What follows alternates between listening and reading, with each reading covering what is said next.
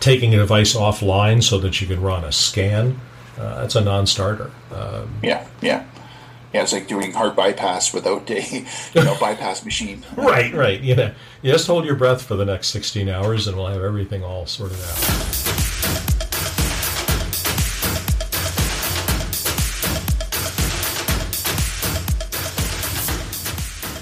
Hi, I'm Greg Young.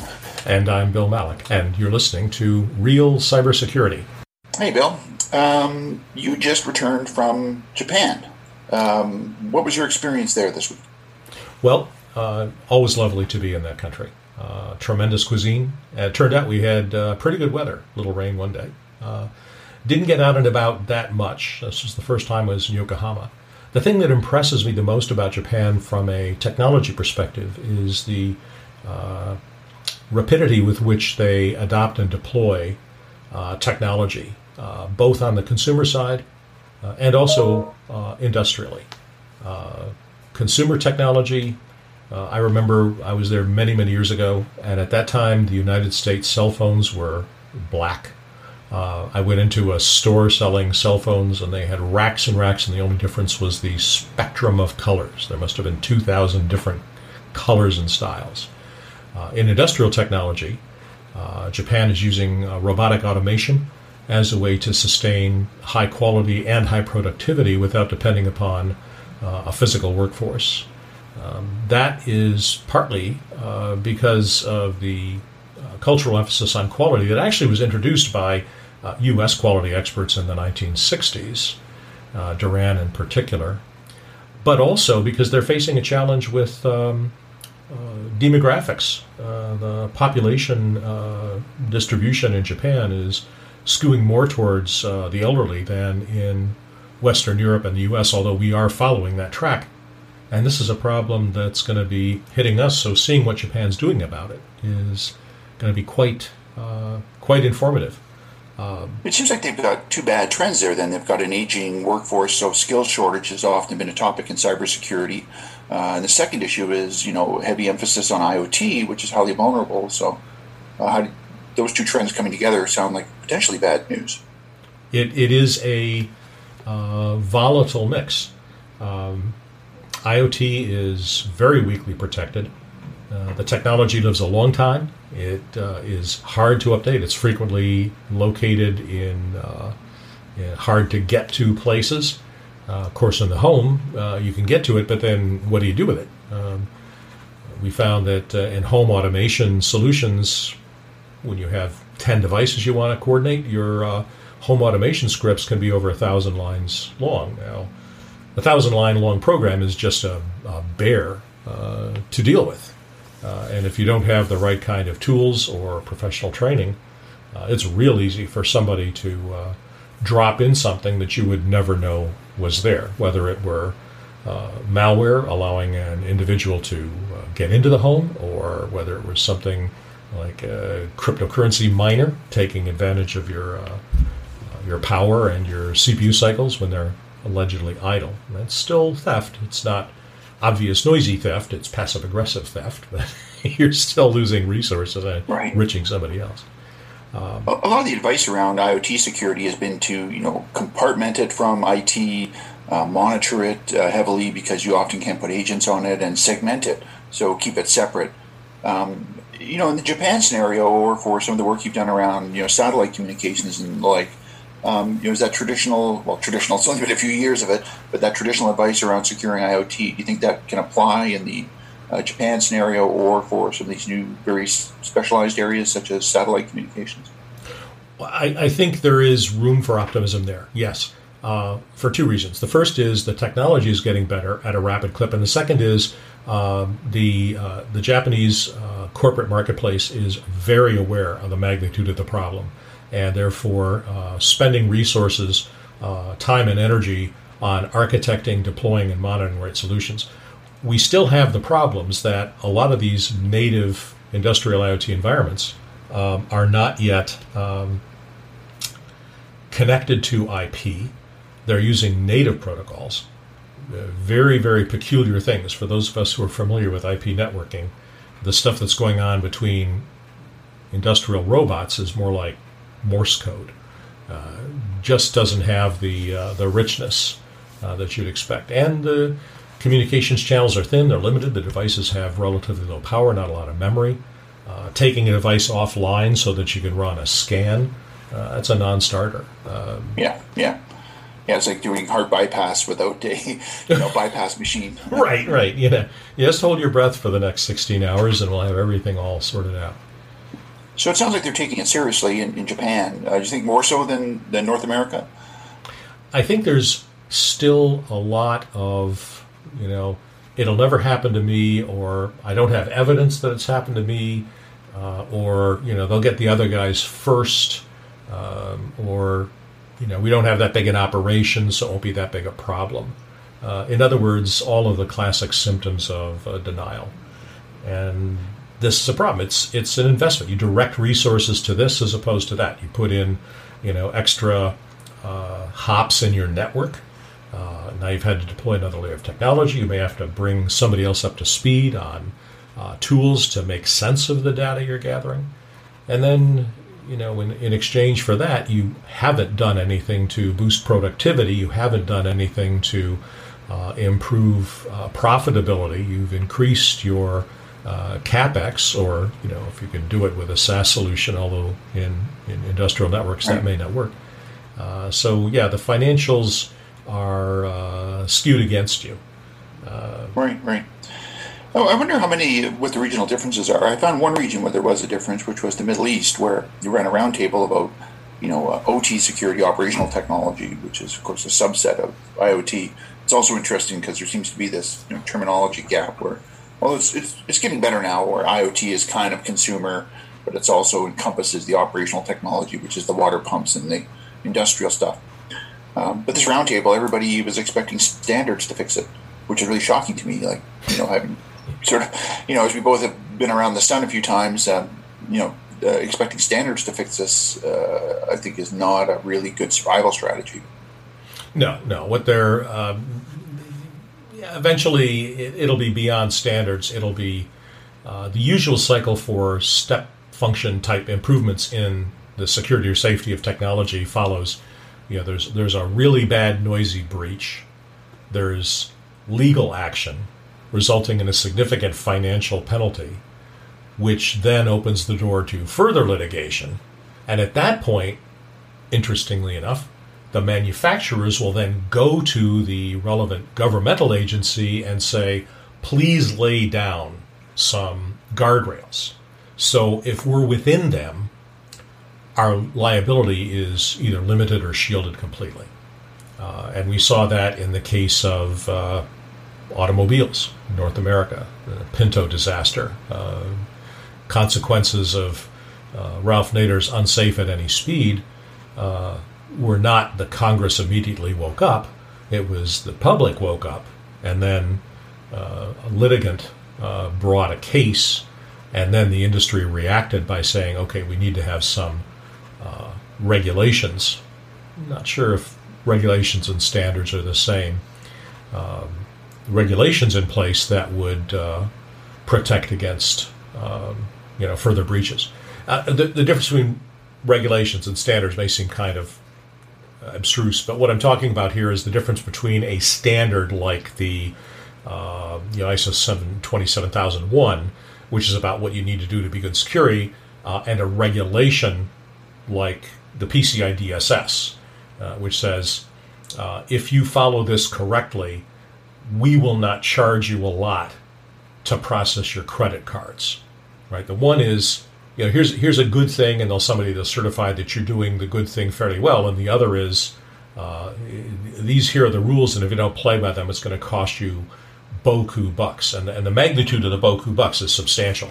I don't know if you remember this from a long time ago. It may ring a bell. At one point, Walmart was looking at creating its own bank. And the banking community was like, no, they'll destroy, the neighborhood savings and loan. The reason Walmart wanted to create its own bank was because Walmart spent, and this was 10 or 15 years ago, over $900 million in credit card processing fees in a year. So if you're losing almost $1 billion a year in credit card processing fees, it It's a behooves you. classic disintermediation, right? It's Right. I'll start my own bank. I'll charge myself. yeah. Well, we see that now, of course, with large online shopping companies trying to get into the have more heavily into the delivery game, because that's a cost that they're that they can control, and they're not giving to a third party. So yeah, I wonder what the standards and the like, though, whether we're being too quaint and stuck in our ways, almost like expecting to make money off sheet music back in the piano days, where I look at the components that are in a device today, and like just the ability to track them, or even who the supply source is. There's so many. So the supply chain is just so complex for any device. Even a laptop, like forget a pump. Yeah. Even to control that is almost folly. Like it's almost like documenting all code through all versions. It's almost an impossible task. So I wonder whether that's a view that just won't work anymore. It's a good point. We've got so much complexity in our supply chain. I mean, at the one end, you've got Boeing, which claims 3,000, 15,000 suppliers in its supply chain if you go a few tiers down, and something even as simple as the Nest Home thermostat. I haven't seen a teardown of what the components are, but I'm pretty sure that Amazon doesn't build them itself. I'm pretty sure they source all that stuff. So maybe just having a bug bounty program itself may be the kind of the first tier of a multi-tiered standard to say. So instead of expecting secure design, complete secure design or knowing all the components, at least having a way to protect the code and update it. Maybe that's going to be the best case of or at least an entry level case for what standards could be. That's a great path to solution. You put a bug bounty program in place, and then in order to do it, you need two things. You need the cash to pay people who come with it, which means you've got to be diligent and honorable in fulfilling that commitment. But then on the back end, you've got to do something in your product development and support chain so that when you do get a live one, you can get a fix out there. And the answer is not. You just can't have a lot of fire alarms and no extinguishers. Right. And the solution can't be upgrade to the next device. People are not going to buy a new refrigerator because of a potential vulnerability in their internet software. Yeah. And with IoT, of course, is that patchability issue. And, I think that's going to be a capability where code will hopefully get more into patchable states and won't be burned into silicon or into we don't have that developer on board anymore. A great conversation I had was with a manufacturer who said, hey, look, we can't be secure because our competitors cost 1 cent more, and if we keep the dev team, we'll pay more, and they'll put us out of business. So, I think that this, has to be secure is going to have to be a tick the box, especially when, if these manufacturers are really getting killed on bug bounties, for example. That's going to have to influence them. It's not the whole solution, but I think it's a big hammer, or at least to get them down a sort of a cattle chute towards saying, wow, let's just stop, paying all this money out and try to make better stuff or to minimize it at least. Yeah, dodge a bullet by making it supportable. The interesting problem with fixes is when you're looking at IoT, how rigorously do you design for non-disruptive patches? Put a patch on my PC and the last step is, restart in 15 seconds. And there are environments where that just isn't going to fly. Yeah. I've always, one of the great skepticisms I've had in my career has been this, burn it into silicon or security in the chip. And I think there's been so many examples now. I'm amazed we even have this discussion now. So, there's been a lot of manufacturers who've purchased AV companies or other companies, security companies, thinking, wow, that'll fix our security problems when, right. You're burning it into silicon or something that's not a defensible component or is actually the target is often a really bad strategy. It's just remarkable that we have this discussion still, but we don't. Money isn't self-locking. We put it in vaults and things like that. So, yeah, the burning it into silicon thing is it works at the conference when you're talking to a bunch of non-technically deep, say, business people or consumers. We've put it into the silicon, so therefore it's safe and secure. On the other hand, we do have some recent developments in chip manufacture where they're putting an additional processor and additional memory and additional network bandwidth capacity specifically to allow updates. So you have Right. a processor. That's excellent. That's an excellent step, and that's the way they should go, to be more self-defending. Right. So you can continue to run the thing, and you can download a fix, and that coprocessor can be used for not just handling fixes. It can be used for digital signatures. It can be used for message encryption. It can be used for supporting multi-factor authentication, and all sorts of good things. Here's the problem. Unless there is a real reason that neither a lawyer nor a technologist can find a way out of, those chips will sit on the shelf. And that's why I really think that at some point, and I'm looking at you, California, we're going to see laws that say if you are trying to sell an IoT device into our market and it is not non-disruptively updatable, the answer is no. So it seems like two key components are, one, bug bounty program. Two is designed to be updatable, not burned in. Those sound like two really good things to have either a new standard or at least some buying behavior, design behavior. Yeah. Maybe that is, maybe it's, legislation to do that from that kind of jurisdiction would have that kind of impact. That's interesting. I would hope so. You brought up a good point about, the IoT devices having such low processing power quite often, or OT especially.